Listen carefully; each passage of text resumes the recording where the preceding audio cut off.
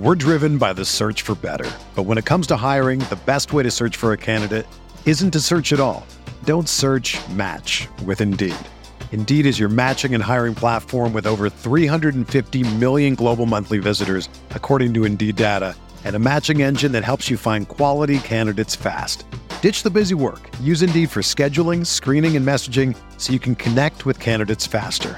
Leveraging over 140 million qualifications and preferences every day, Indeed's matching engine is constantly learning from your preferences, so the more you use Indeed, the better it gets. Join more than 3.5 million businesses worldwide that use Indeed to hire great talent fast. And listeners of this show will get a $75 sponsored job credit to get your jobs more visibility at Indeed.com/Blue Wire. Just go to Indeed.com/Blue Wire right now and support our show by saying that you heard about Indeed on this podcast. That's Indeed.com/Blue Wire. Terms and conditions apply.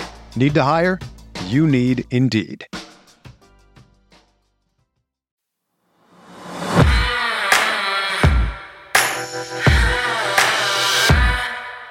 It is week 14, and it is rivalry week. It is Ravens-Steelers. Ravens coming in at 8-4, Steelers 5-7.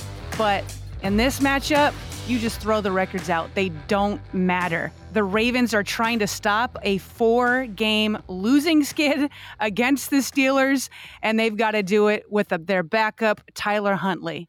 I'm Sarah Ellison alongside my partner, Bobby Trossett. We're going to break it all down for you in this episode. We got a lot. We brought in ESPN's Brooke Pryor, who covers the Steelers on a day-to-day basis. She helps us take a look at the Ravens rivalry and what they're looking like these days. We will look at matchups to watch. We will have game predictions. But Bobby, before we get to this interview with Brooke, tell me what are your thoughts heading into this game? The Ravens, again, have to do this with Tyler Huntley. He did come up with that game-winning drive that helped the Ravens outlast the Broncos last week. Steelers, they've got Kenny Pickett. He's a new rookie. What are you seeing from the big 10,000-foot view on this game? For sure. I mean, like you said, it's rivalry week first and foremost. And one of the things I think about is just, okay, are those classic storied personalities that really made this rivalry what it was in the heyday still here, still involved? No, not so much. But at the same time, it still packs a punch. It still has that rivalry juice. And I think that's the beauty of the fact that two organizations that are run so similarly at the top, with consistency and longevity at the head coaching position, with great defenses, storied-wise, history-wise, it is, like you said at the top, this is one of the best, if not the best rivalries in all of football. So that first and foremost is something to look forward to. But yeah, Snoop, Tyler Huntley.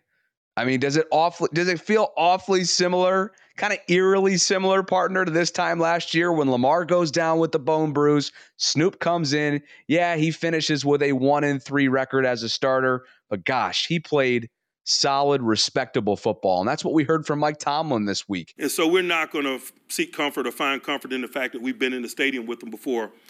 Last year's exposure for him, probably more than anything, just tells us we better be prepared for a guy that's significantly better. When you've played and you've had experience and you're no longer speculating, he's not speculating what it's like to be in the stadium against the Pittsburgh Steelers. He has that experience in his hip pocket. And so we better assume that he's going to be significantly better.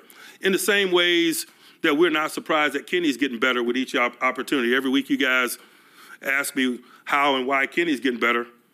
Exposure. And I could say the same thing about their quarterback play and the experience that he gained from a year ago. And so that's our mentality.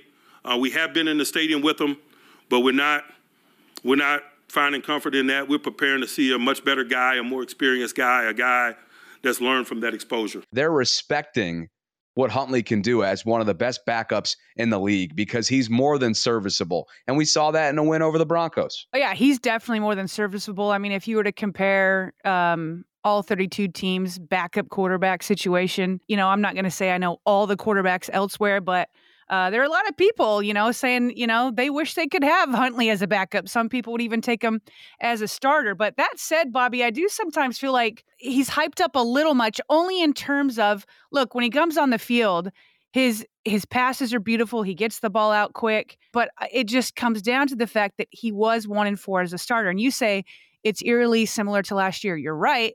Except last year, the Ravens needed Huntley to keep them afloat with the hope that Lamar could come back in the playoffs. I don't think Lamar is as injured as he was last year, so I think there's greater hope. And then this year, Huntley should have a better supporting cast than he did last year because Lamar was one of the last injuries to go down, as we remember. So Huntley does have a better supporting cast this year.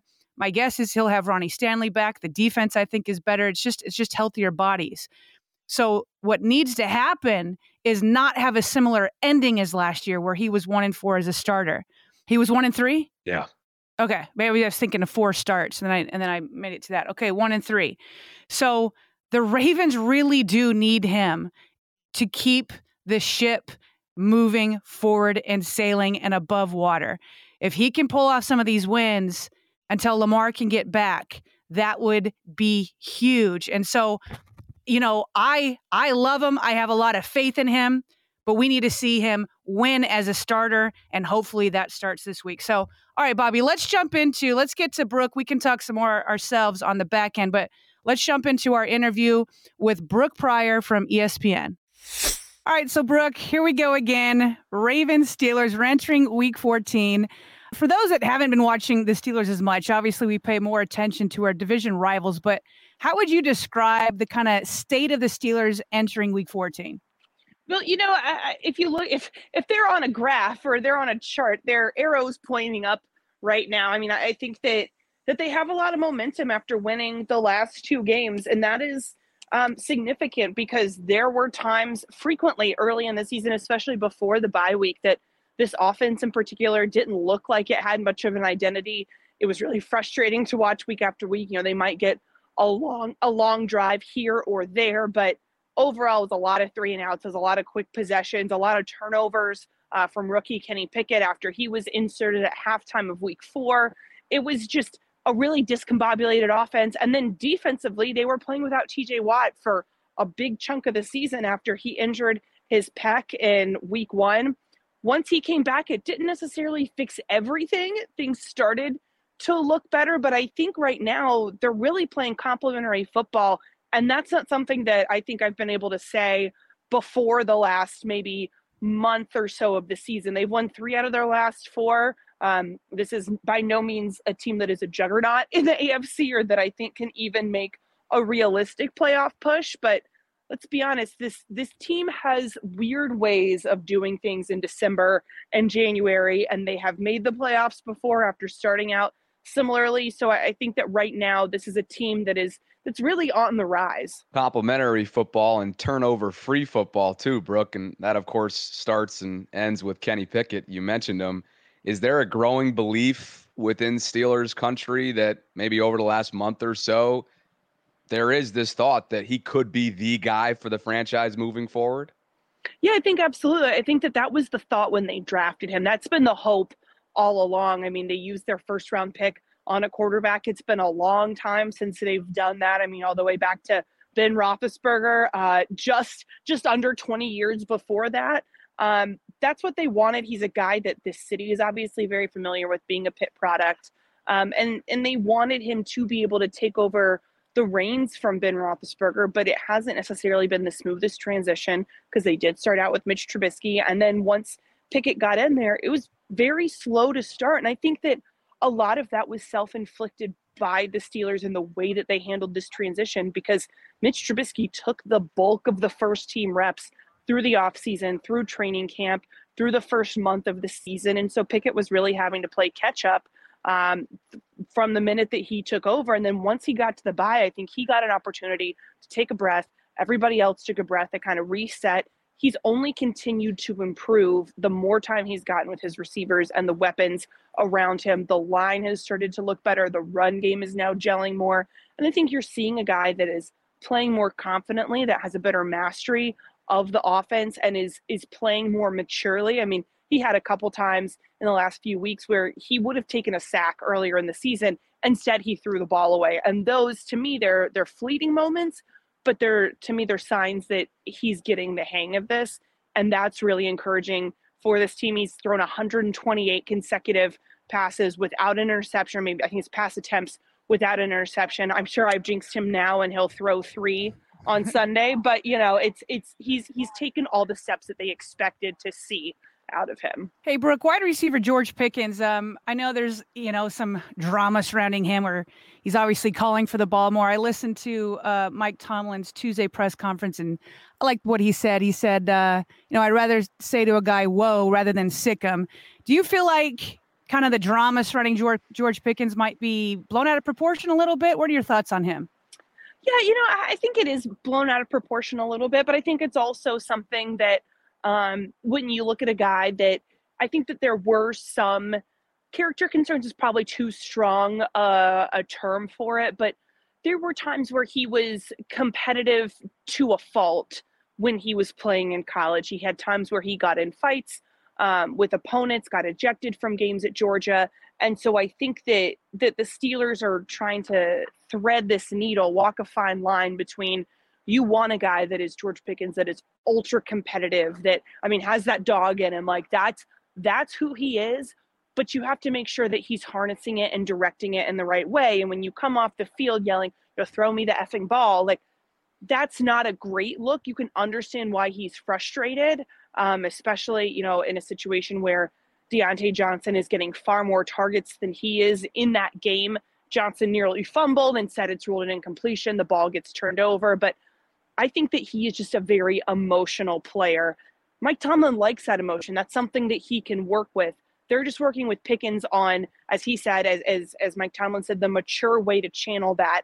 To me, though, I am keeping an eye on how Pickens develops, because there have been 2 incidences this season where one, at the end of a game, he was ejected. It was the end of the Bengals game. He was ejected for leading with his head on a tackle of, I think it was Tyler Boyd, on an onside kick recovery attempt. And he was ejected in the final seconds of the game. And his explanation in the week after was, it's not that big a deal because it didn't affect the outcome of the game. And then we actually talked with him in the locker room Wednesday morning, and his explanation of the situation Sunday when he had the outburst was, well, a lot of players feel that way. Terrell Owens, T.O., had a lot of the same feelings. And so, I'm not unlike any of these other wide receivers. And I don't know that it's necessarily the best thing for a rookie wide receiver to be invoking T.O. in that way. Obviously, you want to play like him, but, T.O. wasn't perfect either. So I think that it's just something to keep an eye on. But I still think, though, that Pickens does have a point overall, that he should be getting more targets in a game. But I think it's hard when it is a crowded receiver room. It got a little less crowded with Chase Claypool being traded away, but you just paid Diontae Johnson. Pat Freiermuth is that third down safety blanket. Pickens is third in targets after that, but when the run game is also clicking, the ball can only be spread around so much. So I think that long-term, or at least short-term right now, I don't think that this is going to be a recurring thing that's going to hold him back and this team back this year, but I'm interested to see how it develops as his career continues to progress. Sounds like the maturation process is still very much ongoing, but man, when you talk about the acrobatic catchability and that dude mentality that he has, kind of like Tomlin was getting at, he'd rather have that than the alternative. Probably Steelers country is going to be okay with that. But I want to talk about another game-changing guy on the other side of the football, and that's T.J. Watt. You mentioned him earlier on in this episode. This team is a shell of itself without him, and the numbers back that up. Between the torn pectoral muscle and a slew of other injuries, Brooke, he is back out there now, but how much is he gutting it out? Yeah, I think that he is really playing through a significant amount of pain. He has just this lingering ribs injury that I think he said has been something that he's dealt with for the last couple of years. Maybe a significant amount of pain is overblowing it a little bit, but he's not 100%. You can also, though, argue that who is 100% in December. But the thing about TJ Watt is that he's going to play through it. And he did on Sunday. He looked a step or two slow in some of the tackles that he was trying to make. I don't think he made his first tackle until the third quarter, which is really unlike him. But for the Steelers, just having Watt out there is huge because he's someone that you have to account for, because you can't look at him and say, well, I mean, yeah, 90s on the field, but he's a shell of himself. We'll leave him alone. Like, you absolutely can't do that because a shell of TJ Watt is still a Pro Bowl caliber player. To me, though, the real story here has been the emergence of Alex Highsmith, who played pretty well with TJ Watt out, but he now has double-digit sacks. He's really having a coming out type of season for him, for the Steelers defense. And he gets overshadowed by TJ Watt and Cam Hayward because you have these big names on the defense, even Minkah Fitzpatrick at safety. But Alex Highsmith has had quietly, I think, a Pro Bowl worthy season, at least to be considered. He has really complimented Watt, and I think that Watt being back has only allowed him to get through more, to get home more often, because teams can't focus all on Highsmith. Now they have to, kind of pick your poison. I think Highsmith has really risen to that challenge. Great. Just another Steeler defender for Tyler Huntley to worry about. Speaking of guys he has to worry about, you just mentioned him, Minkah Fitzpatrick. I'm nervous for Tyler. I just feel like Minkah could, spoil his day. What kind of year is Fitzpatrick having, and is he living up to his contract so far? I think he is. I mean, shoot, he is very much in that same TJ Watt vein of like, this guy is an alien. Because let's remember, he had his appendix out. I saw the scar. He had it out on a Saturday. He was at the stadium Sunday, obviously didn't play, but apparently behind the scenes, he's talking to Mike Tomlin, being like, man, I want to go. And Tomlin's like, dude, you just had your appendix out. They cut through your stomach muscle. But you know what? He came back and he played the next week. He didn't have, this was not a multi-week absence. And yes, in the grand scheme of things, having your appendix out is not a major, major surgery, but like, it's still not, non-invasive. It's pretty significant. And he came back out and played. He had the pick at the end of the Falcons game to seal it. He had the pick six of Joe Burrow on Burrow's first pass attempt in week 1. Fitzpatrick is having a really good season. The thing about him, though, is that he could be quiet most of the game and you almost lose him a little bit. And then he reminds you like, oh yeah, I'm Minkah Fitzpatrick. This is why they paid me so much money. And he'll make a couple splash plays that just, I think, reinforce that and reinforce why the Steelers wanted to pay to keep him around. I know that ESPN, we just had an analytics article come out that was a survey of an anonymous survey of front offices and analytics staffers across the league. And they actually mentioned Fitzpatrick as being one of the more overrated guys, according to analytics. And I get that, but I think that they're still only scratching the surface of what he can do. And if scratching the surface is having a game sealing interception, I can't remember how many picks Minkah has this year, but it's more than 2. And he's had a couple others that he's nearly picked up. I think that he's having a really solid year. So now that we know Tyler Huntley will more than likely be starting under center, and we heard Mike Tomlin's comments this week about how, the preparation is similar in terms of dealing with mobile quarterbacks because of the similarity in styles between Tyler and Lamar. How do you see the defensive game plan playing out as a result? Yeah, I mean, this is a defense that has really struggled with mobile quarterbacks in the past. I think that they overall are doing a better job at containing them this year, but they still haven't faced, the mobility that Lamar has. And granted, they're not going to face that. Huntley doesn't have that. But they talked a lot about, Taysom Hill having those capabilities. If he were, because you didn't know where he was going to line up. Talked about Mariota also having those capabilities. And I think they largely kept those guys in check this year. Their run defense has been much better than in years past when they were in the bottom of the league. So I think their defensive front is really going to be a factor. Guys like Larry Ogunjobi, Cam Hayward, their inside linebackers have played better, Miles Jack and Devin Bush. And so I think that they are more prepared than they have been. They're also probably a little bit relieved to be seeing Tyler Huntley, although this team has had some success against Lamar Jackson, but it's usually when they've had quite a few interceptions off of him. Lamar has not always played great against the Steelers. So I don't know if they're relieved or if maybe they'd rather see him, but doesn't sound like they're going to. So they're going to just play to the guy that they're going to face. Hey, Brooke, taking kind of a step back and looking at the AFC North, You kind of alluded to the Steelers always somehow in December and January. I've frequently referred to the Steelers as zombies. You think that they're dead, and then somehow they come back alive. So in no way does this question imply that I'm overlooking them. The Ravens need this win big time. But just from a big AFC North picture, the Ravens and Bengals are tied at the top at 8-4.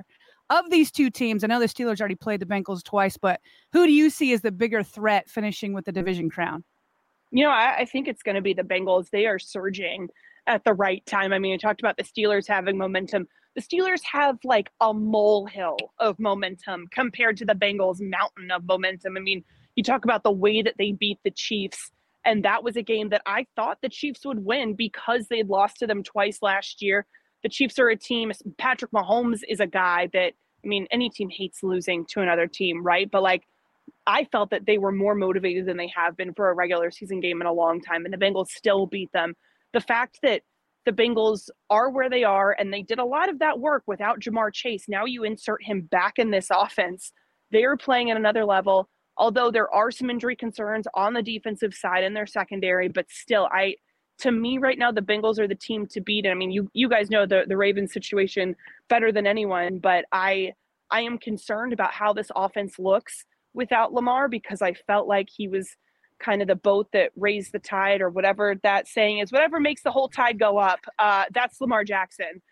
He elevates the guys around him, and it's not like this situation in San Francisco where Jimmy Garoppolo goes out, you put Brock Purdy in, and he still has all these shiny toys to play with around him. It's kind of, the offense, it's not going to run, on autopilot, but he has a lot easier of a time to come in transition. You put Huntley in, and he doesn't have the all-star weapons around him to kind of help this team, get its groove back. And that to me concerns me about the Ravens. Like I think Lamar is such a good quarterback, but he makes or breaks this team. And without him, and with the way the Bengals are playing right now, I think that this division is the Bengals to lose.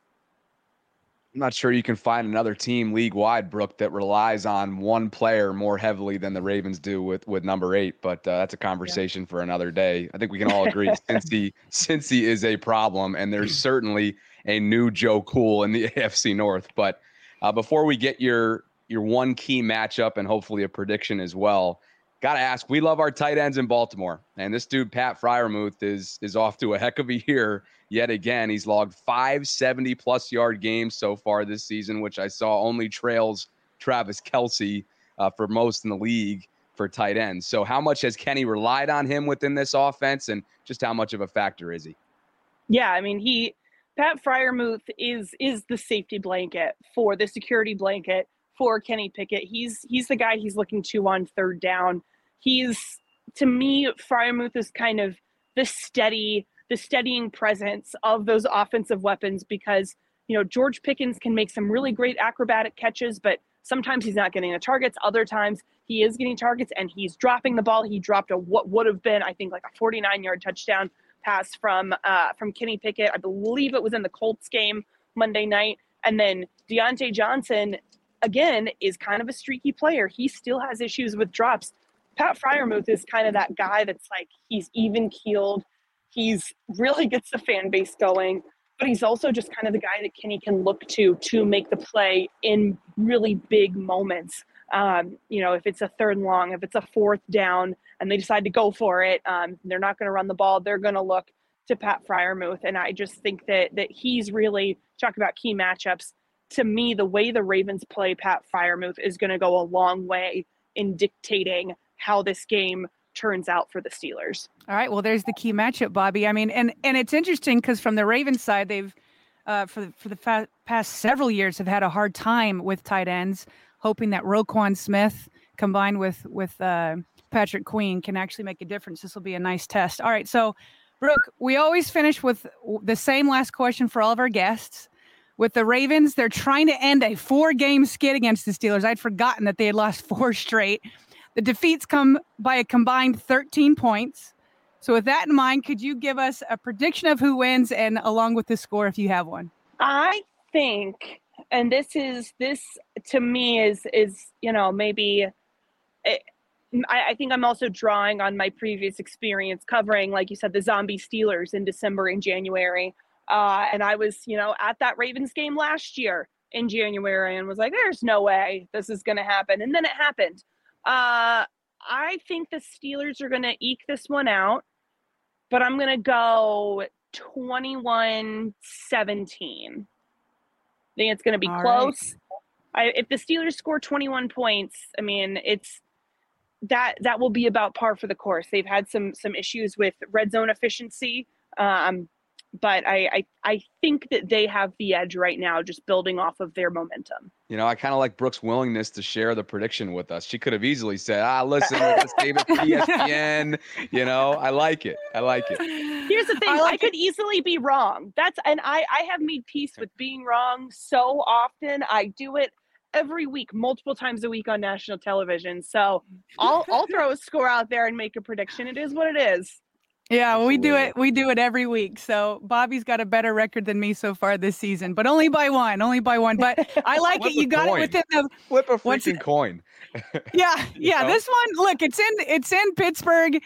It's going to be physical. It's going to be just black and blue. It's going to be one of those defensive games. We can all feel it right now. 4 points difference. That sounds about right, Brooke. So we appreciate you coming on. We know that you have such a tight schedule over at ESPN and everything that you're doing. So thanks for coming on with us, Brooke. We appreciate it. Absolutely. Thanks for having me. We're driven by the search for better. But when it comes to hiring, the best way to search for a candidate isn't to search at all. Don't search, match with Indeed. Indeed is your matching and hiring platform with over 350 million global monthly visitors, according to Indeed data, and a matching engine that helps you find quality candidates fast. Ditch the busy work. Use Indeed for scheduling, screening, and messaging so you can connect with candidates faster. Leveraging over 140 million qualifications and preferences every day, Indeed's matching engine is constantly learning from your preferences, so the more you use Indeed, the better it gets. Join more than 3.5 million businesses worldwide that use Indeed to hire great talent fast. And listeners of this show will get a $75 sponsored job credit to get your jobs more visibility at Indeed.com/Blue Wire. Just go to Indeed.com/Blue Wire right now and support our show by saying that you heard about Indeed on this podcast. That's Indeed.com/Blue Wire. Terms and conditions apply. Need to hire? You need Indeed. Another day is here, and you're ready for it. What to wear? Check. Breakfast, lunch, and dinner? Check. Planning for what's next and how to save for it? That's where Bank of America can help. For your financial to-dos, Bank of America has experts ready to help get you closer to your goals. Get started at one of our local financial centers or 24/7 in our mobile banking app. Find a location near you at bankofamerica.com/talktous. What would you like the power to do? Mobile banking requires downloading the app and is only available for select devices. Message and data rates may apply. Bank of America NA, member FDIC. Great stuff there from Brooke. And like we mentioned, and gosh, you turn on ESPN these days once or twice a week, you're seeing Brooke on that ESPN table at the desk with all the big guns. So great to see her getting some airtime. She's done a lot of great work for Pittsburgh coverage over the years. And for Ravens fans, if you want that Steelers pulse, find her on Twitter. She's just as consistent as the Ravens beat reporters are for her team. But, Sarah, there are a couple takeaways that I had, and specifically the fact that their rookie, their guy who arguably probably should have been under center from the jump, they went with Mitch Trubisky, like she said, to start the season, and then inevitably went to Kenny Pickett, their rookie out of Pittsburgh. He's playing clean, turnover-free football. They've won 3 of their last 4, as we mentioned. And this is a guy who, okay, is he going to kill you with his legs? Not necessarily, but as he showed at Pittsburgh, we all remember that fake slide that he did. And he's also been relatively mobile. He's a smart quarterback.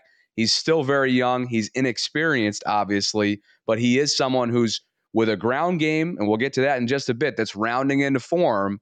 He's playing winning football as of late, and their record indicates it over the last month or so. Yeah, he's clearly starting to settle in. I think the stat is it's either 4 or 5 games. Each game, his passer rating has improved. And if you're Coach Mike Tomlin, that's all you want to see. You just want to see a rookie get better and better and better and show that he's learning from his time on the field. And like you said, he's playing mistake-free.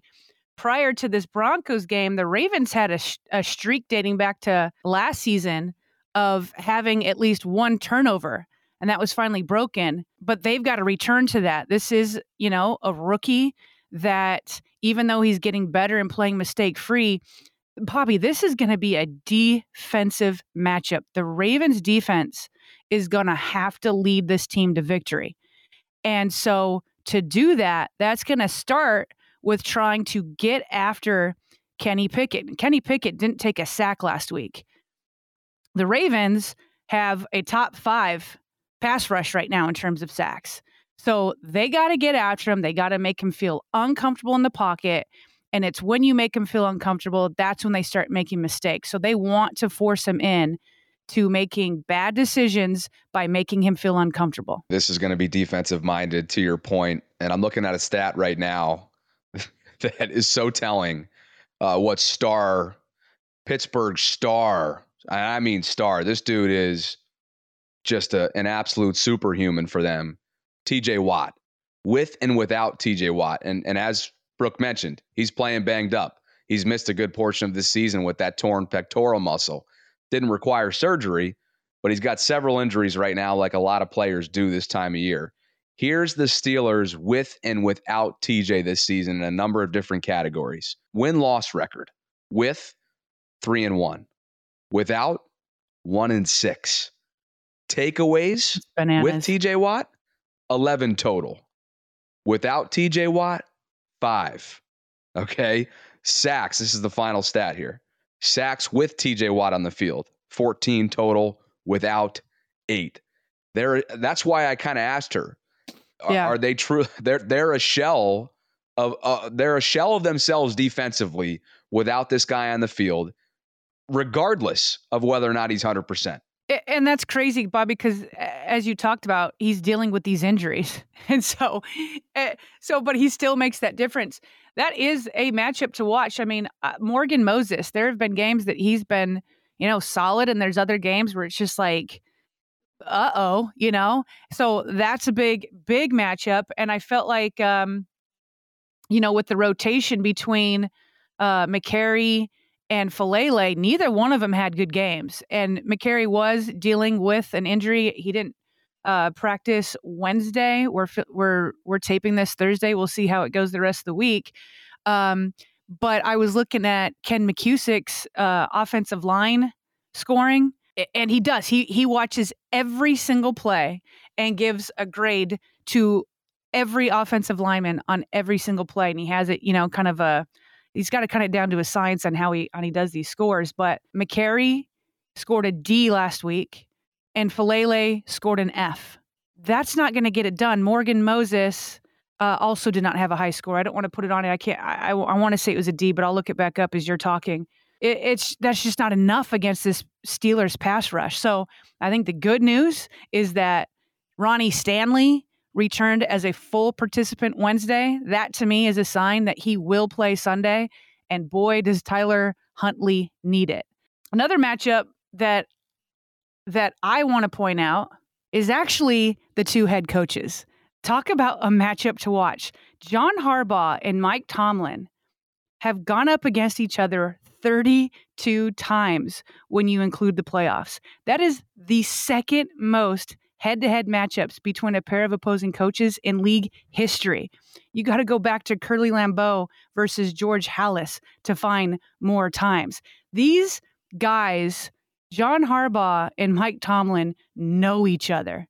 They know each other. They know what they're getting into. And I was listening to Mike Tomlin's press conference from Tuesday, and it's clear that he used the word honored. He feels honored to be a part of this rivalry. And what's crazy is I don't have the breakdown of who won the most of those head-to-head battles. I know it's pretty close, but if you look at these two head coaches since 2008, which is when John Harbaugh came in, if you remember, Mike Tomlin was hired the year before, but to take looking at it for the same amount of years from 2008, John Harbaugh has the NFL's fourth most total wins, which is 156, and includes the playoffs. Then Mike Tomlin ranks third with just one more total victory at 157.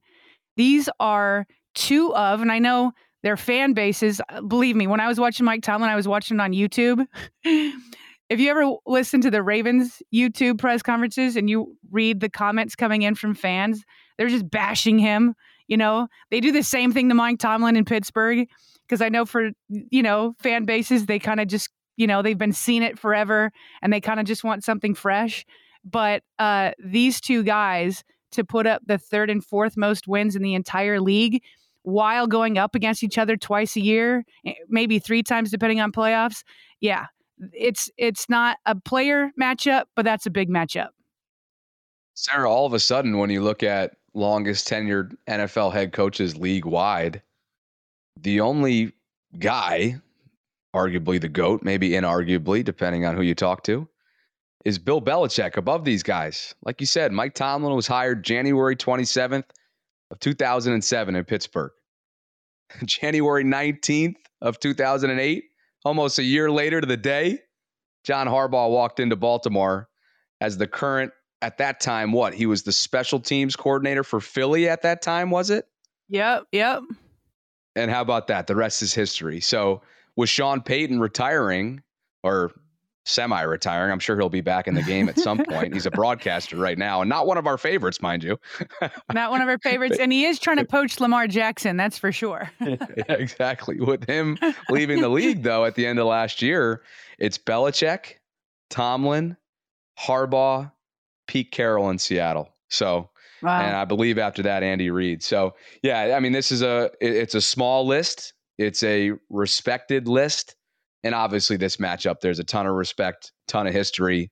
And obviously we're expecting, and I think our predictions certainly will reflect this, we're expecting a defensive-minded game that's low scoring. It's Ravens-Steelers. Come on, what else is it going to be? Yeah, and speaking of that, so, okay, with the Ravens defense, it seems to me we know what their issue has been. It's been finishing games. I mentioned this on the Morning Vault. Two of the defensive meltdowns came while Marlon Humphrey was on the sideline with, kind of minor injuries. Luckily, nothing that's taken him out more for a full game. He has been unreal this season, undoubtedly worth a Pro Bowl vote if you haven't done so already. And perhaps he's playing at an all-pro level. I mean, he just is out of his mind with 3 sacks. He's got interceptions. He keeps the passer rating and the yards low whenever he's targeted. I mean, it's just out of his mind. But I want to speak a little bit more about the defense, which has definitely improved, notwithstanding that Jacksonville collapse, which was just still bugs me. But okay, we know that they played even worse for the first 4 games. So how much have they improved since those first 4 games? When they gave up leads, to Miami and the Bills and the Giants, all of that. Okay. And their past 9 games, which goes back to week 4 then, Baltimore's defense has allowed just 288 yards per game. Where does that rank in the NFL during that span? That's number 2. That's how much they've improved. Okay. And then the third down, that's a big one, right? They've limited opponents to a league best 30.8 success rate on third down. So that's what the Ravens need to bring, but all the way for all 4 quarters to beat the Steelers. And we already talked about Kenny Pickett. Brooke Pryor, I think, hit a massive matchup with tight end Freiermuth. He's massive. The Ravens traditionally have not been great against tight ends. If you can slow him down, you're taking away Pickett's security blanket. And then the only other thing that you would then after that, not the only, but another major thing is running back Najee Harris. The Ravens have been doing well on rush defense also, and that's not just having to, go back to week 4. Like for the whole year, the Ravens defense are number 2 against the rush. So that's what they got to do. They got to take care of Freiermuth and then shut down Najee Harris, and then that's just not enough offense. Then you hope that Tyler Huntley can put up more than them. Remind me to go back to Marlon in a second, because I think he's worth another mention of some statistics that I have in front of me. That's kind of all pro caliber right now. Good. I was just entering. Yeah, I was just trying to do it off of memory, so I'm glad you got him here. Yeah. I'll go to that just in a second here. But in some of my prep work for the weekend, I've noticed that Pittsburgh's use of 12 personnel packages have totally opened up their run game. And like I said, we've mentioned it a couple times now, they're playing their best football of the season over the last month or so, won 3 of its last 4 coming into this one. And in those wins, they've averaged just over 160 yards per contest on the ground. So you know what they want to do. And it's been a running back by committee in recent weeks. Najee is obviously their guy. He is a star talent. But Benny Snell as well has shown his capabilities.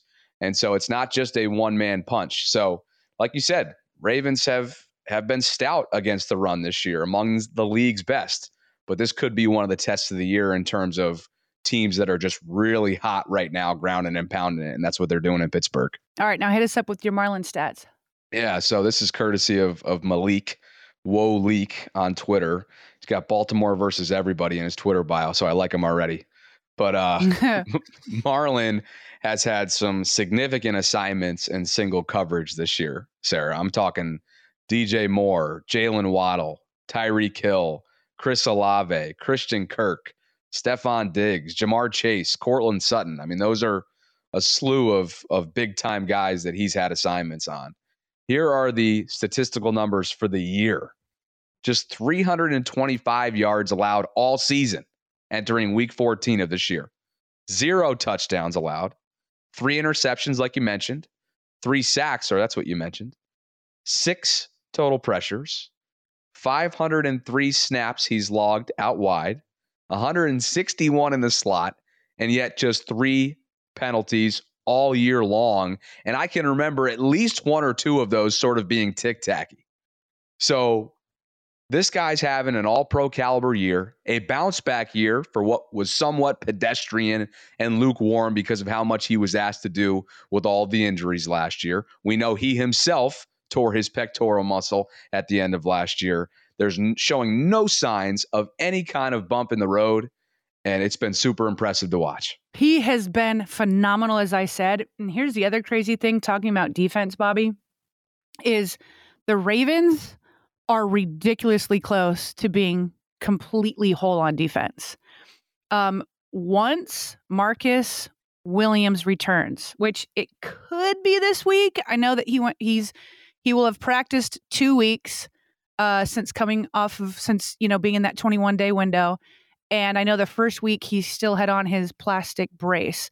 And John Harbaugh said that it was going to be coming off this week. So I would give him probably 1 more week. He could go. But once he returns, as long as nobody else is lost, we know that PQ already returned to practice, so he looks like he's going to be fine despite how horrible that injury looked. Then the Ravens will have their entire starting defense minus Michael Pierce. And Broderick Washington has been playing pretty well in Michael Pierce's spot. So there should be no excuses for this defense, especially once Williams comes back, because that's your roster. That's who you put together. That was the vision to come that Eric DaCosta and the front office had. So whether it's this week against the Steelers or the next week after, this defense is close to being whole. Before we came on and started taping this, you said something along the lines of like, the Ravens haven't been able to put together one game now through 12 games, 13 NFL weeks entering week 14, where it's been a 4-quarter performance from all 3 phases, right? One day, right. One game, and it's been recently, of course. The defense just goes all out and holds a Denver team. Granted, yeah, we get it. It's not a great offense there. There's no cooking from Russ along those lines, but they hold them to 9 points nonetheless, and it's an NFL offense. They hold Carolina to 3 total points. They hold a New Orleans team to 13 total points. Tampa to 22, right? But in some of those games, Carolina and Denver, of course, the offense has sputtered. Special teams has been an issue at times this season. So we haven't seen a 4-quarter full game performance from all 3 phases yet. And yet They sit at 8-4. I think one of the issues offensively has been failure to launch, a struggle out of the gate. And so much so, it's been for about a month now, Sarah. Since week 8, this team has combined to score just 16 first quarter points, and they aren't dominating in the time of possession category like we're used to seeing with these Ravens ground and pound kind of offenses that we've seen in the Lamar Jackson era.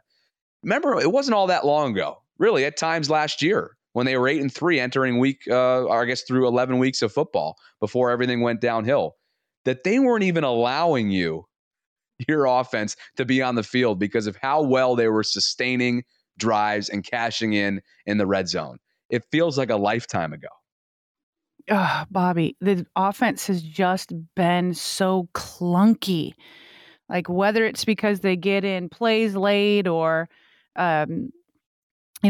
dumb pre-snap penalties or whatever, like they just have lacked rhythm for almost a month now. And we kind of touched on this in, I think it was Wednesday's Morning Vault, where some of the national media were trying to look at potential positives, right? And I think it came across to some, I know because they, left us comments, that somehow that was Lamar's fault because the like, for example, Dan Orlovsky and Marcus Spears, right? They were saying perhaps this could be good for the offense with Huntley only in that. And this is just looking for a positive, right? This isn't at all saying that Huntley is anywhere close to the preferred quarterback over Lamar Jackson. But in trying to find positives and some hope as you go into these games is that because Huntley can't do these Superman things that Lamar can do, you will see him more in this quick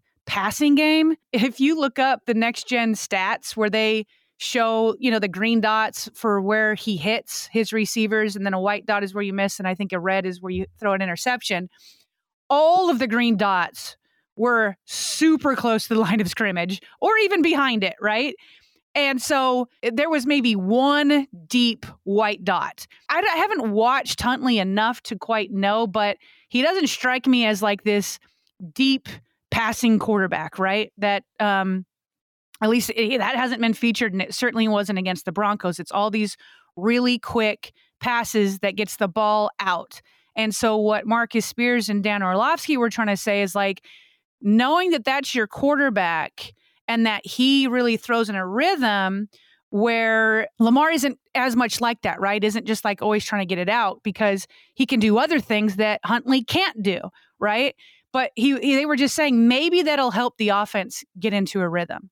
So we'll see. Now, the other thing that a lot of fans have been talking about, and I think they're right, is they were saying how different it seemed that Greg Roman and the Ravens were calling the game as opposed to Lamar, especially in the previous few games. And it feels that way because they did. They definitely spread the lineups and all that more out wide. Now, John Harbaugh was asked about that on Monday, and he said, yeah, we did. He goes, but that was the plan with Lamar too. Like that was the game plan. Some fans didn't believe him, which I get. It's not like coaches are, constantly being transparent with everything. But we looked at, I was looking at Spencer Schultz. He had tweeted 4 screen grabs of the plays right before Lamar went down. And the play calls were spread out and wider. So that gives that just, I guess, goes into what Harbaugh was saying. Maybe proves that is what the game plan was. And they had started doing that with Lamar. So, but yeah, it is a different game plan because A, it sounds like they were going to, but B, they're different quarterbacks. Huntley can't do what Lamar can do, but at the same time, I get the gripe because you want to see a quarterback have a variety. So it's going to be nice that Huntley can get the ball out. That'll be nice. It'll be refreshing that he does it fast. But then all that's going to happen is teams are going to realize that's what he's doing. And then they'll sit on the shorter routes, And so at some point, he is going to have to push it down the field so that they're not just sitting on these short routes, which also helps them play the run game more. And then when Lamar's in, why not give him a little bit of calls like they were giving with Huntley and let him have some of those intermediate and short routes blended in with the other things that he can do, throwing down the field or scrambling or whatever. And so it's just this idea that it's like, let's get a variety with the quarterback, not just completely change it for one or the other. This has got me thinking that assuming that Greg's going to end up calling a very similar game to what we saw when Tyler was thrust into action, what really became a conservative dink and dunk kind of play calling approach, yak yards are going to be crucial. Like the only yak yards that I remember, aside from Isaiah Likely's, was maybe Mark Andrews, like once or twice in that Denver game. You get the point. There was very little yak yards total from the team. Did Deshaun have a couple? Maybe, I don't know. Like it's you get the point. Like it's that's gonna in order to keep Pittsburgh on its toes and keep the chains moving. I mean, goodness gracious, these 4 or 5, 6 yard completions, they're just not. It's not going to cut it. You're right. You become predictable with the lack of vertical passing attack that this team has right now.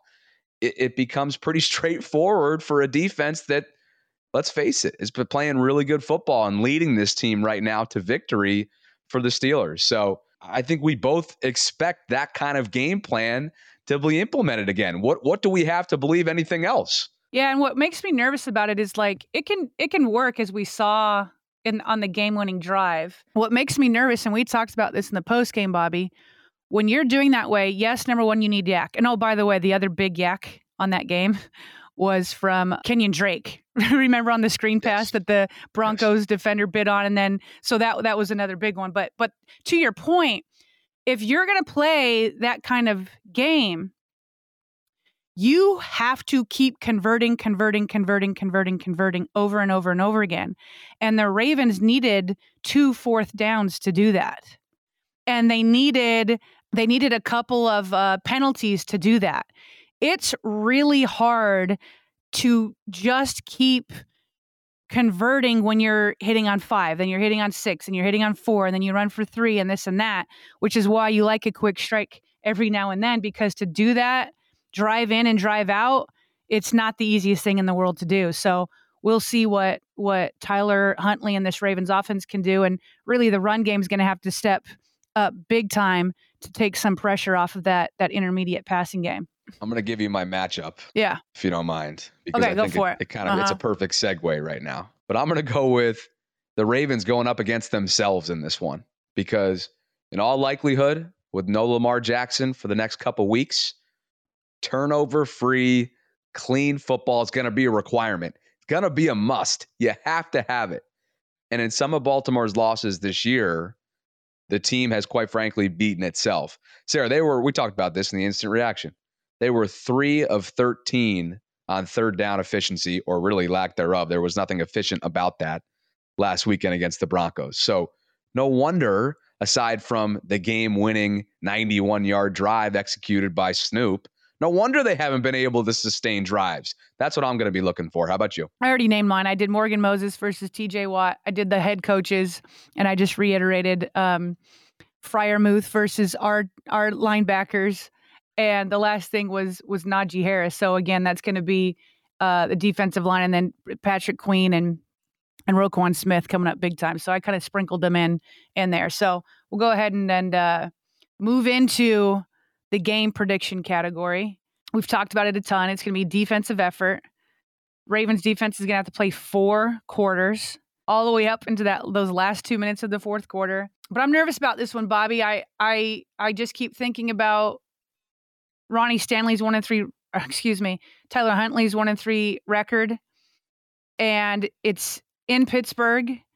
The Pittsburgh Steelers are ascending.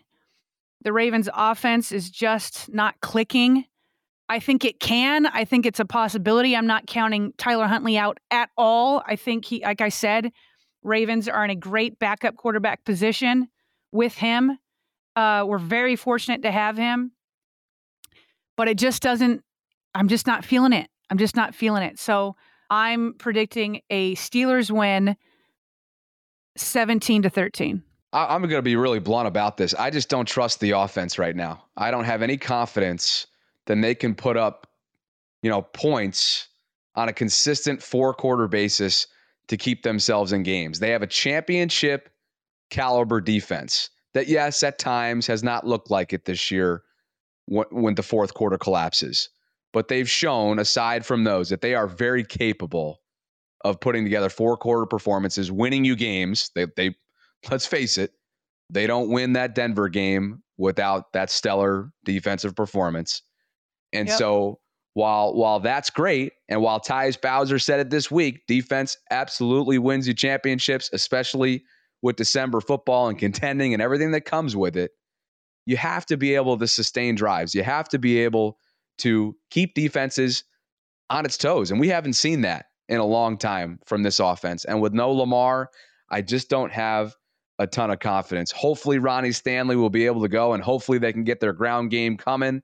We don't know what J.K. Dobbins' status is. I would expect it to be another week. I am going with the Steelers at home. I'll give the Steelers 23. Ravens 23-21. Another nail biter. Wow. All right. There we go. Yeah, we both know it's not going to be decided by more than, a few points. So hopefully, Bobby, we're both wrong.